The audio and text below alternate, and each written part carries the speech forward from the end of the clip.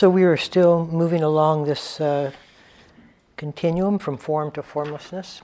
And we're doing it in our own time and in our own way. But I'd like to continue the journey this evening. And one of the ways I'd like to do that is I was reading from a paper a neurologist wrote where he said that the same neurological pathway, perception, that pathway, the neurological pathway of perception is the same pathway as memory. And I stopped there, I thought, well, that really has Dharma implications. Because essentially what he's saying is that when we're seeing, the perception, the neurological connection of perception is also the same perception as remembrance. So it's not clear whether we're seeing or remembering what we saw. Okay? Which is very interesting because if we go way back to the far left-hand corner of this diagram, you'll see that form and formlessness are confused. And the reason they are confused is because of that very fact. That when we sit down and when we try to make our minds current, when we try to see what is actually there, there is a confusing blend of information that shows us what we know is there, which is the memory. And it's very difficult to sort of separate those two out. And in some ways, much of the Dharma has to do with doing just that. But they're the same neurological pathway. So you would think it would be impossible to do that, but it's not. In fact, when we sit down and learn to pay attention to our breath, we are essentially learning the differentiation between those two. One of the reasons we, of course, place our attention on the breath is so that we can hold our attention steady enough to be able to see. If our attention is constantly flitting with each thought that passes through, then our line of sight will be that jagged and disconnected. But as we learn to hold our attention upon the sensation rather than thinking about the sensation, then we find a steady attention being cultivated. But perhaps more important than that fact, and that's an important fact, is the fact that we're learning the difference between perception and memory. Because memory is carried by the wording, by the definition, by the thought that we give what we see. And so as we begin to sit down, we're also beginning that very finite journey, refined journey, of being able to differentiate between those two. Because if we look where we begin in the spiritual journey, it's all confused. In fact, one of the statements that most of the beginning meditators that I teach ask is, what do you mean thinking is not what I see? What do you mean by that? I don't understand what you mean by the thought and then there's a thought about the thought. I don't understand it because it's so enmeshed. We live through the conceptual framework that memory has provided us. We don't really see at the crucial creation level. And I like the word creation. In particular, Ajahn Chah had a statement. He said, all we're really doing in spiritual work is watching or observing the very act of universal creation. I'm a fan of cosmology. And so when I think of that statement in terms of cosmology, it's like galaxies, like the universe is expanding at an enormous speed outward. And it's expanding away from each point at the same speed. So no two points are coming together, so to speak. It's like when you blow up a balloon, that the whole balloon each point on the balloon moves away from the other points on the balloon, so too, that's how the universe is moving. And when you get a sense of this thing is the cusp of that creative aspect, it's moving, it's in turmoil, it's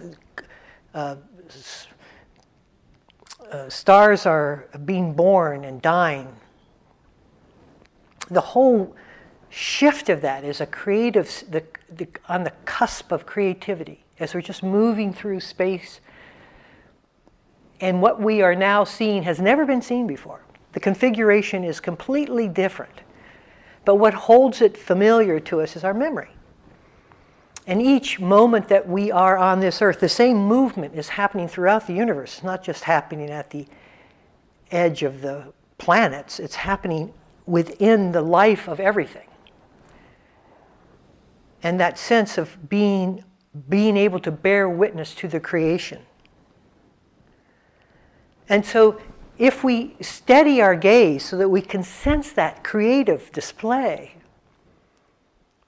right? And we stay on the edge of that creativity, you really get a sense of the vitality and aliveness that creativity brings forth.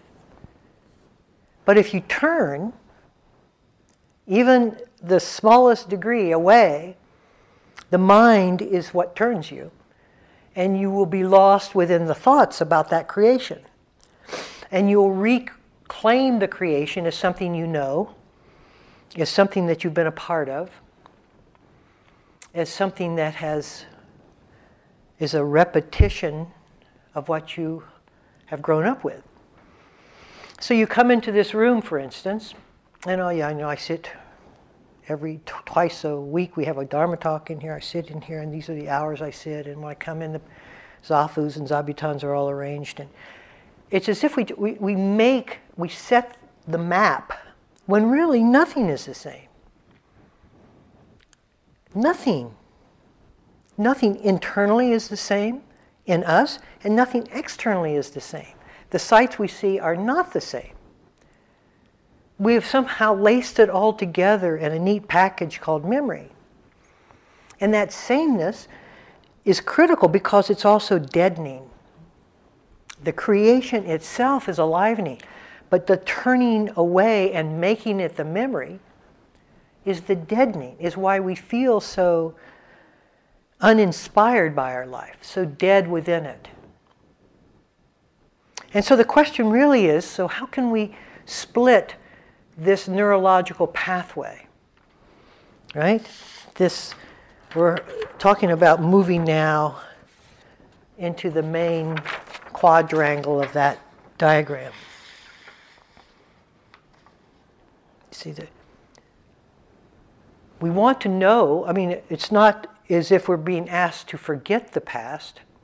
It's just that we don't want to confuse the past with the present. Thought with perception, same thing. Like when emotion arises, think of your internal response.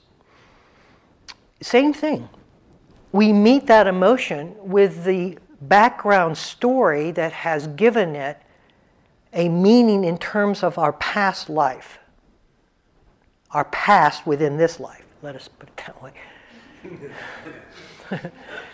So you get a sense that this emotion you had, let's call despair, or let's call it depression, or whatever, pick your best emotion.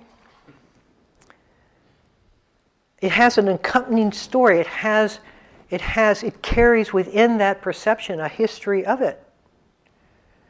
And so then we get torn. You see, we don't really meet it fresh. We don't really meet it anew. We meet it with that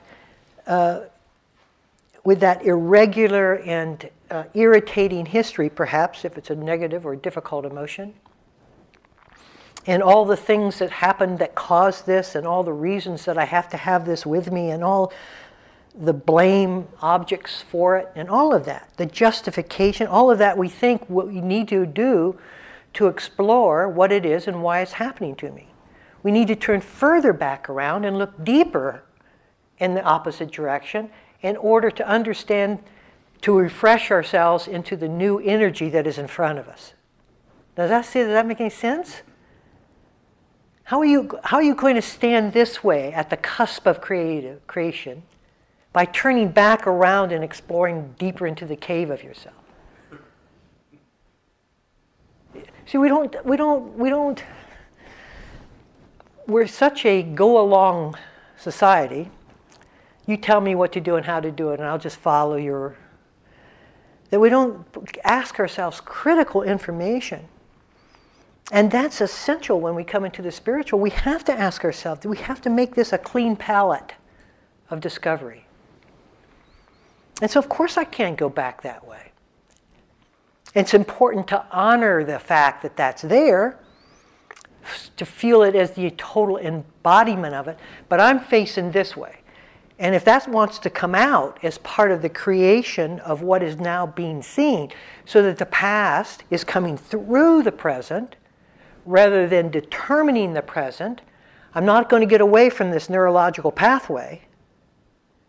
So the past is going to come. I can either turn to it and make it real, or I can stay on the cusp of creativity and see it for what it is, which is the only way we'll see it for what it is. If we turn in the slightest degree back towards it, we have confirmed its truth. And we have seen the pathway, we have seen the truth of our pathway as a memory and not as a perception. This making sense?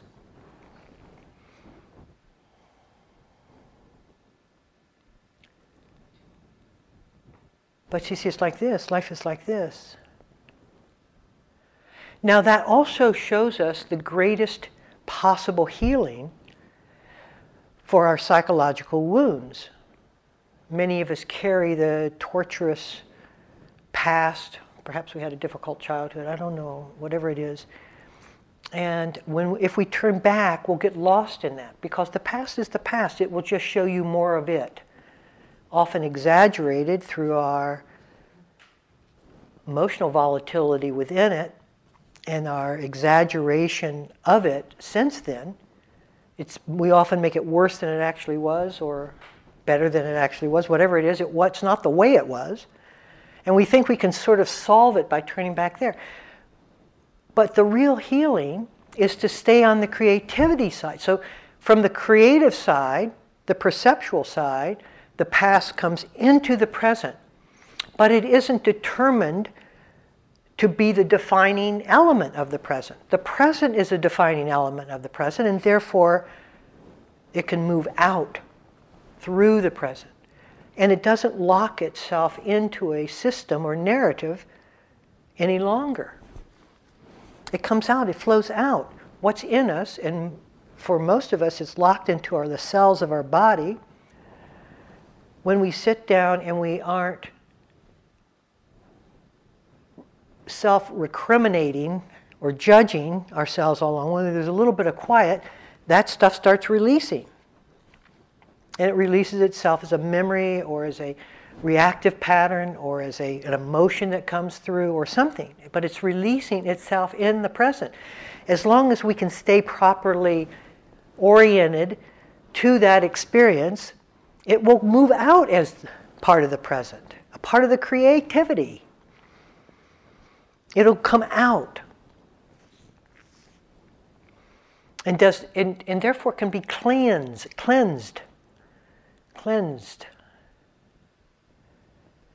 I hope people try to apply that fact to the areas of yourself that need that kind of attention. Most of us have deep psychological wounds that we'd rather not deal with, which just means we are fully facing the past and blocking all entrance of the past coming into the present. It means we believe totally in the past when we have that kind of relationship to our own system. Now, we have to figure out some way so that we can discern the difference on an ongoing basis of perception and memory. Because the sense of me, the sense of you, the sense of self is a memory. It's an image, an idea we have about ourselves that we perpetuate moment after moment by reclaiming that sense of ourselves within each perception. I see, I know, I hear. And we just think that's what we're seeing. My stool, my this, my that. Or me. We don't have a way, we don't have an understanding, we don't see a way to be able to pull these two out, separate them. So that's why it's very important, and I'm trying to make this whole diagram from confusion to clarity, or from suffering to the end of suffering, or from form to formlessness, as simple as possible. I don't have any deviated routes here. There's no little, there's no maze involved in this. And it can be gone through very quickly if our intention is there to do so. And so we have to look at the process of discernment. Awareness, okay, one of the things we're doing as we clean up our attention from thoughts, the past, is that we're coming into bare attention. Now you've all heard that word, B-A-R-E. Sometimes it feels like B-E-A-R. The bare, the absolute cleanliness of attention, is awareness, right? Is only becomes personalized through the confusion of thoughts about me within it. And even our awareness, which is pristine, when we start thinking about awareness or trying to bring it forth, that pathway is also submerged within the thoughts of me and I, my awareness. And that's called mindfulness, where we establish an identity associated with the awareness. Now I'm going to be mindful. Okay, so we have to clean it up. As we begin to clean it up and pull the memory away from the perception, so that the real perception, that which perceives, the awareness itself, starts having an intelligence all its own. And this, may I say, this is called discernment. Discernment is the intelligence of awareness. It's not your intelligence. Awareness has an intelligence associated with it. I don't mean an intellect. I mean a knowing. Okay, so as we clean it up, and that intelligence becomes active. It gets confused. We don't listen to the intelligence that's not mine. That's called our intellect. We'd rather follow our intellect. That's what we know to be true. That's the past representation of the present. You see? But discernment has nothing to do with the past. It's looking straight out on the cusp of creativity. That's discernment. And it's seeing, vitally seeing, clearly seeing what is there. Just follow my words. Believe me, they make sense. They do.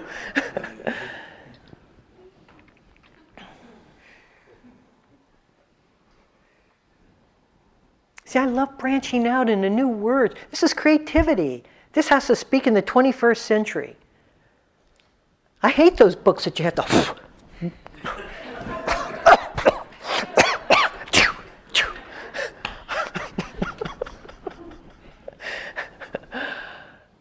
Okay, so now we don't trust discernment. And that's the truth. Well, I mean, why should we, right? We've trusted our own intelligence. We don't think that it's going to save us. We think our intelligence is going to save us because that's our backdrop. That's our default position. When we want to be saved, we save ourselves through logic and rational thinking or whatever it is. But at some point, we begin to see that that's confusing the present with the past, and that has to stop. My thinking has to stop if I am to venture forth, continue to move in this journey. So I have to shut up. But that shuts off my intelligence. And I don't want to shut up because what am I going to do? I'm going to start walking into walls because I won't know a door from a window? What's going to happen to me? right? So we get frightened. So we go back into our intelligence, which invites the knowledge base of our intellect, and then we just keep going forward that way. But I want to assure you that discernment knows the difference between a door and a window. You don't have to worry about that. You're completely cared for within discernment. It won't let you go hungry.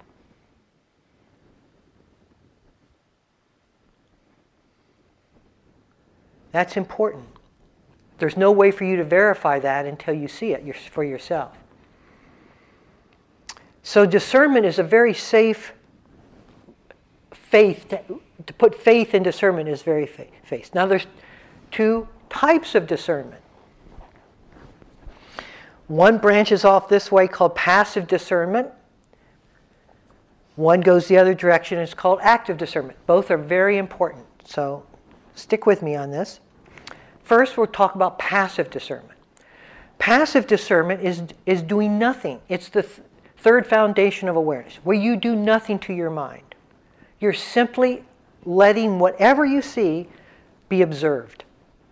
If there's a judgment, that's what the mind is doing. That's not what discernment is doing, and discernment sees that. There is no analysis, nothing is wrong with it. It's being seen as a totality in its perfection, holistically, just that. And it requires the vitality of seeing, but no manipulation from you whatsoever. No practice whatsoever. Now this is also ultimate healing. How is this healing? When you do nothing, there's a term in science called homeostasis, which when a system is no longer pressured from outside or inside by any additional forces, it comes to its own balance. You take the mind and you place it in that theme of homeostasis. When you aren't judging it, condemning it, side-taking, or centering yourself outside of the mind, which is also pressuring it, but seeing yourself as a part of the mental process, then, and just allowing that to be there without taking a polar point of view from what's arising, it comes into homeostasis, to balance.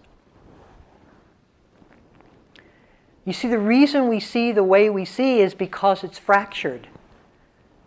Because the mind is disturbed, it's wavy. It has waves in it. When you take a position in your mind as if you were outside of your mind having a mind, that creates tension within the mind because you're not outside the mind having a mind, you're in the mind as part of the mind.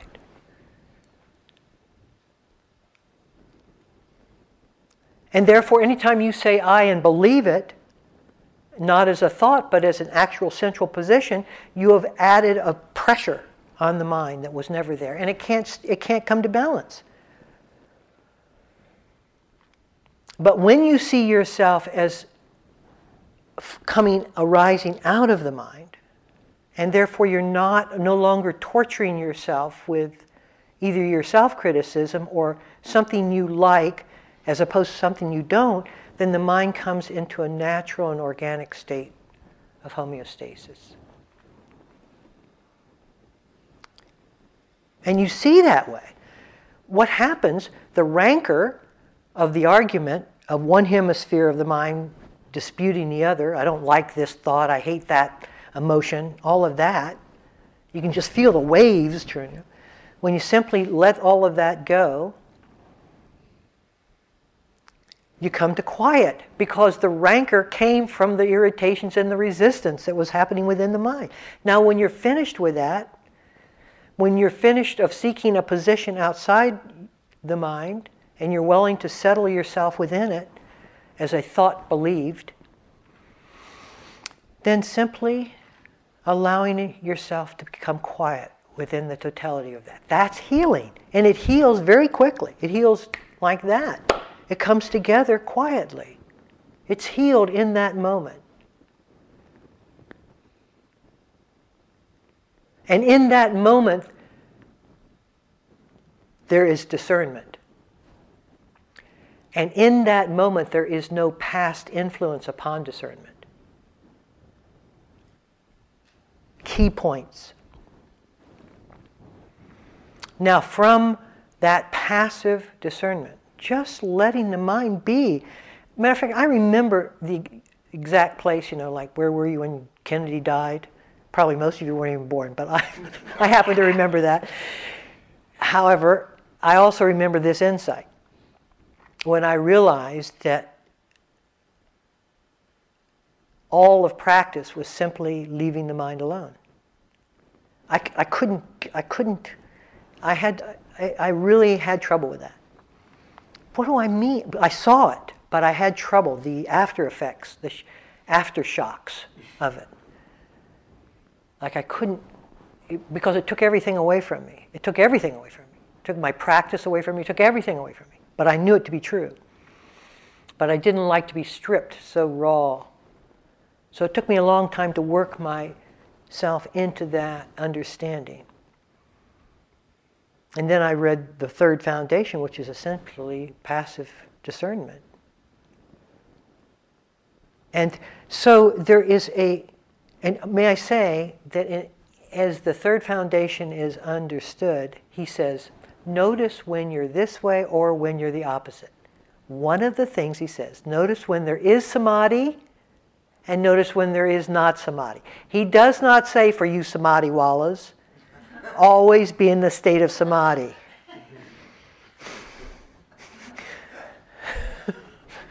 That's putting it out of balance. If you have to be in any state all the time, the waves start, right? Because you're not that way. That's not the way the creativity unfolds. That's the way you want it to unfold. That's not the cusp of seeing.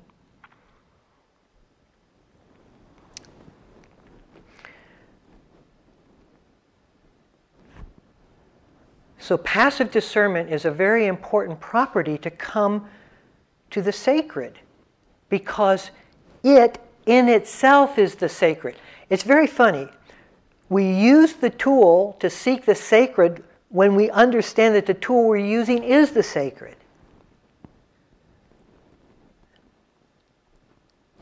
You're already doing it every time you're aware, trying to be aware.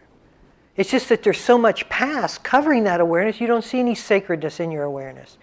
You just see me and how difficult it is. As that gets cleaner, it also gets freed from under our control. And as it expands beyond our control, then we understand it to be the sacred, the unmanifest, the unformed. And it's been right in front of us all the time. We've just been using it as something that would get us out of this situation called suffering. Never realizing that abiding within it is the end of suffering.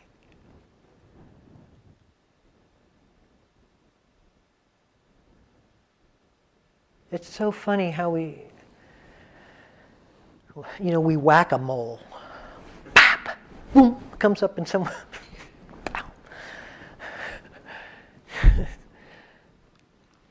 Okay, so now I want to take you to active discernment. Very important. Active discernment is discernment, but in an active phase. And there are two expressions that I'd like to talk about of active discernment tonight. One is inquiry, the other is contemplation. Both are vital. Inquiry is a kind of a natural orientation of the mind directing its attention, discernment, towards understanding an area of confusion where thoughts and perception are so mixed and so intertwined that there's this confusion. The past, what's the creativity, what's the now, what's the then? It's like early childhood experiences, all reactive patterns by definition. Many of the ways that we think we see what's going on, but we don't. We just kind of glaze over. And what Buddhism is attempting to do is to get us to see the difference again between what is actually happening, what we assume to happen. But this sense of questioning, what's going on here? What is this? You feel it in yourself, all of us do. You feel something going on in your mind or your body that is difficult or tension-filled or something, and you just, what's going on? What is this? It's a sincere addressing or pointing of our energy for discovery, for clarity within the confusion that exists. And it can ferret out everything, anything that you so wish to see, but you have to want to see it. It will ferret out you. You will see what you are, if you want to. Instead of being confused about what you are, which most of us are, because we are all, again, entangled in our history and in the present is somehow here and the history is somehow here, and I don't know what's me and what I remember is me and all of that. Just to transgress a little bit. Not transgress, but yeah. To go not backwards, but digress. To digress for a moment. In college, I had a professor, very renowned professor emeritus, who was very conditioned in the Skinnerian age of conditioning. And he said in the class, I remember this, he said that virtually we could replicate, if we had the tools, the ability, we could replicate your life. Exactly what you're seeing now, everything. The mind. I raised my hand. I said, you could replicate consciousness? Yes, we could replicate consciousness. You could replicate seeing? I said, well, why when I see out there's light, why isn't there darkness? I mean, what's that about? You see, I was going towards the aliveness. And it threw him a little bit. He hadn't thought of that. Maybe. But anyway, the point is that there isn't something you can replicate. That there is something alive in all of that muddled confusion about ourselves. Something exists in there. Something is alive in there. Don't you know that? Isn't there something? Can't you go to some place in yourself that is the same now as it's ever been?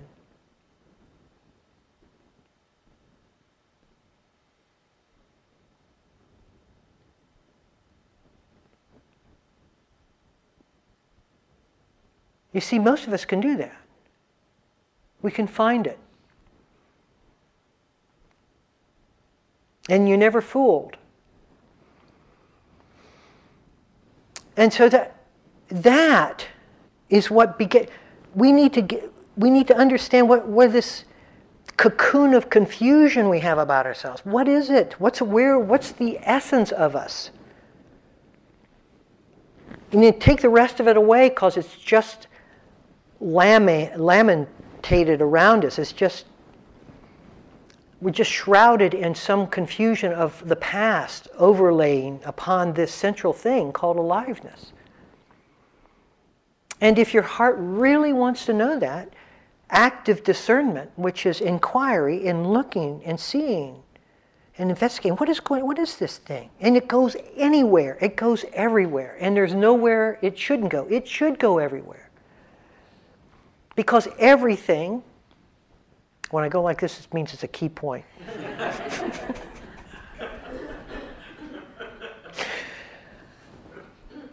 You want it, to make the practice your own is essential. If you rely on one aspect of practice being assumed from what the Buddha said, and you're not seeing it for yourself, your practice will be stuck at that particular point. But you have the authority of the Buddha. Fine, you now are tethered to that point. And people say, well, how come you don't use Buddha's words? Because I want to be free of that. I want nothing to do with that. The Buddha didn't use Buddha's words. He used his words. And all of us have to find our own vocabulary. And so we have to undertake the privilege of this investigation, and it is a privilege to have the time, the space, the inclination, the intention to sort of separate out the confusion about ourselves with the truth about ourselves. And the truth can be and will be known if we so resolve.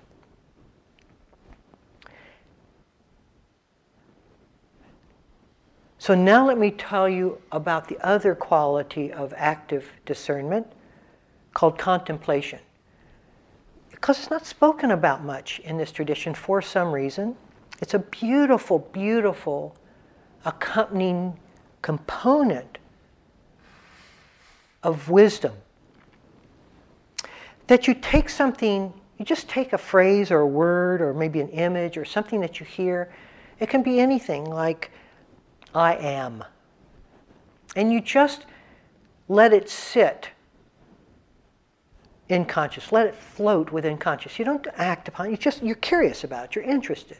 But you're not driving. It's not like truth for truth's sake, like inquiry is. It doesn't have that kind of energy that inquiry has. It's just floating there. And sometimes it comes up and you have some insights around it, and thoughts come into and around those insights, and you get a sense of that, and that's, and then you just put it back down in. You just, like putting a raft on the water, you just put it back there and let it float some more. And you have this beautiful simpatico of thought and stillness, where the insight will arise and some thoughts will come about what I am is. What is I am? Or what is love? Or anything. Just a question, just a beautiful question. And then, so there's some reflection that goes on there, which is sort of an active discerning of what this is about, and then we just float it back down into quiet. And this beautiful relationship between the depth of stillness itself and thought, which can be difficult for most practitioners because we've learned to try to separate thought from insight, but we don't see the value of sometimes allowing it to have a symbiotic relationship where they each feed each other. True contemplative quality. And so from that, you learn about what form is. What is form? You see? What is form? And what you learn, what we all learn, no matter what form is, you learn that it's mind created. It came from the rancor of the past. And that it's coated with the past. And when we see it from the past, it's solid like we would believe it to be. Because we believe in the past as being true, we see that as being true. And we give it three-dimensionality, we give it substance, we give it form, we give it what we know it to be. What it's always been, what our Father told us it was.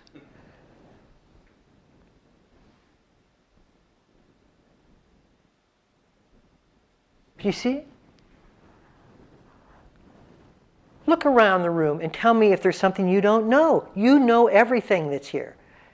You may not know the word for it, but that's a vent, because I know what the context is. See, there's nothing unknown here.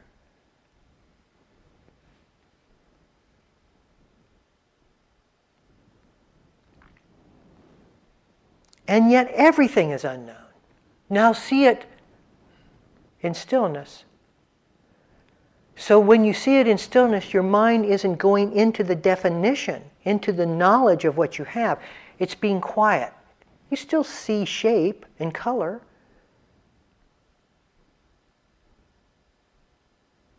But there's something alive within all of it. It's alive. And old Frankenstein, he's alive. It's all alive. We're on the cusp of things.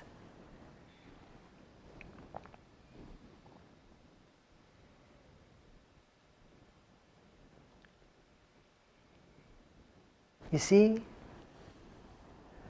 Now, this just needs your encouragement. It takes courage, heartage. Because when you look at form and you see that it just reflects back what you know about it, that it's just a projection of what is already known coming back at us, you want to be quiet with that memory and see what's really there. And when you start perceiving it experientially for what it was really there, it becomes formless. It can't sustain its shape. No, it's said wrong. It can't sustain its meaning without words. And so you see it. Everything inside that we thought, everything outside. And science is, it's not like this is something that's antagonistic to science. Science is saying the same thing. We don't know what anything is. Nothing is known. We think we know, but that's all it is. And if you say, well, I know what elements, so you're just making something unknown and breaking it into smaller unknown parts. Like we know what an element is, or an atom, or this, or that. We don't know what anything is. And it all sums to zero.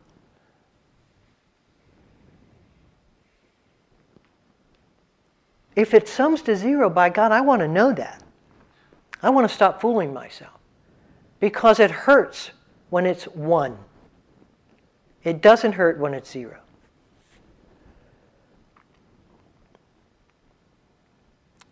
And so I want to pierce the veil of this. I want to see with eyes that are vintaged, that are accessible to the creative aspect of life. I want to see anew.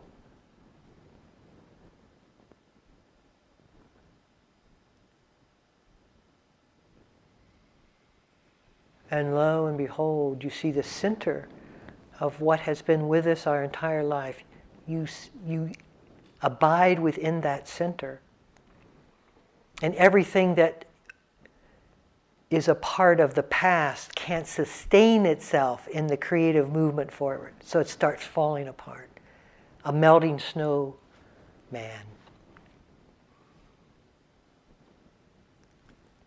It can't sustain itself because it's nothing. It's right in front of our eyes. It's disappearing. It's just, it tries to be something, but it can't.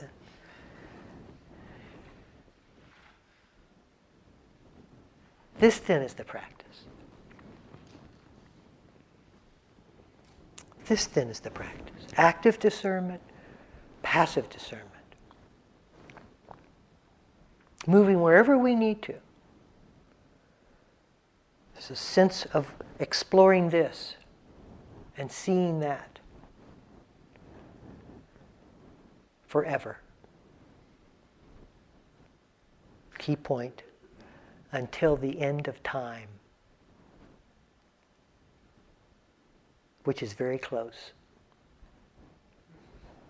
Thank you all. Can we sit for a minute or two?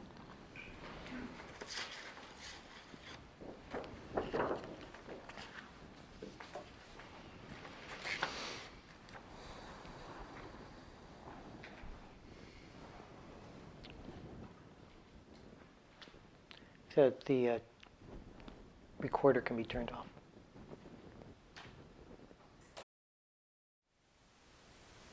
Thank you for listening. To learn how you can support the teachers and Dharma Seed, please visit dharmaseed.org/donate.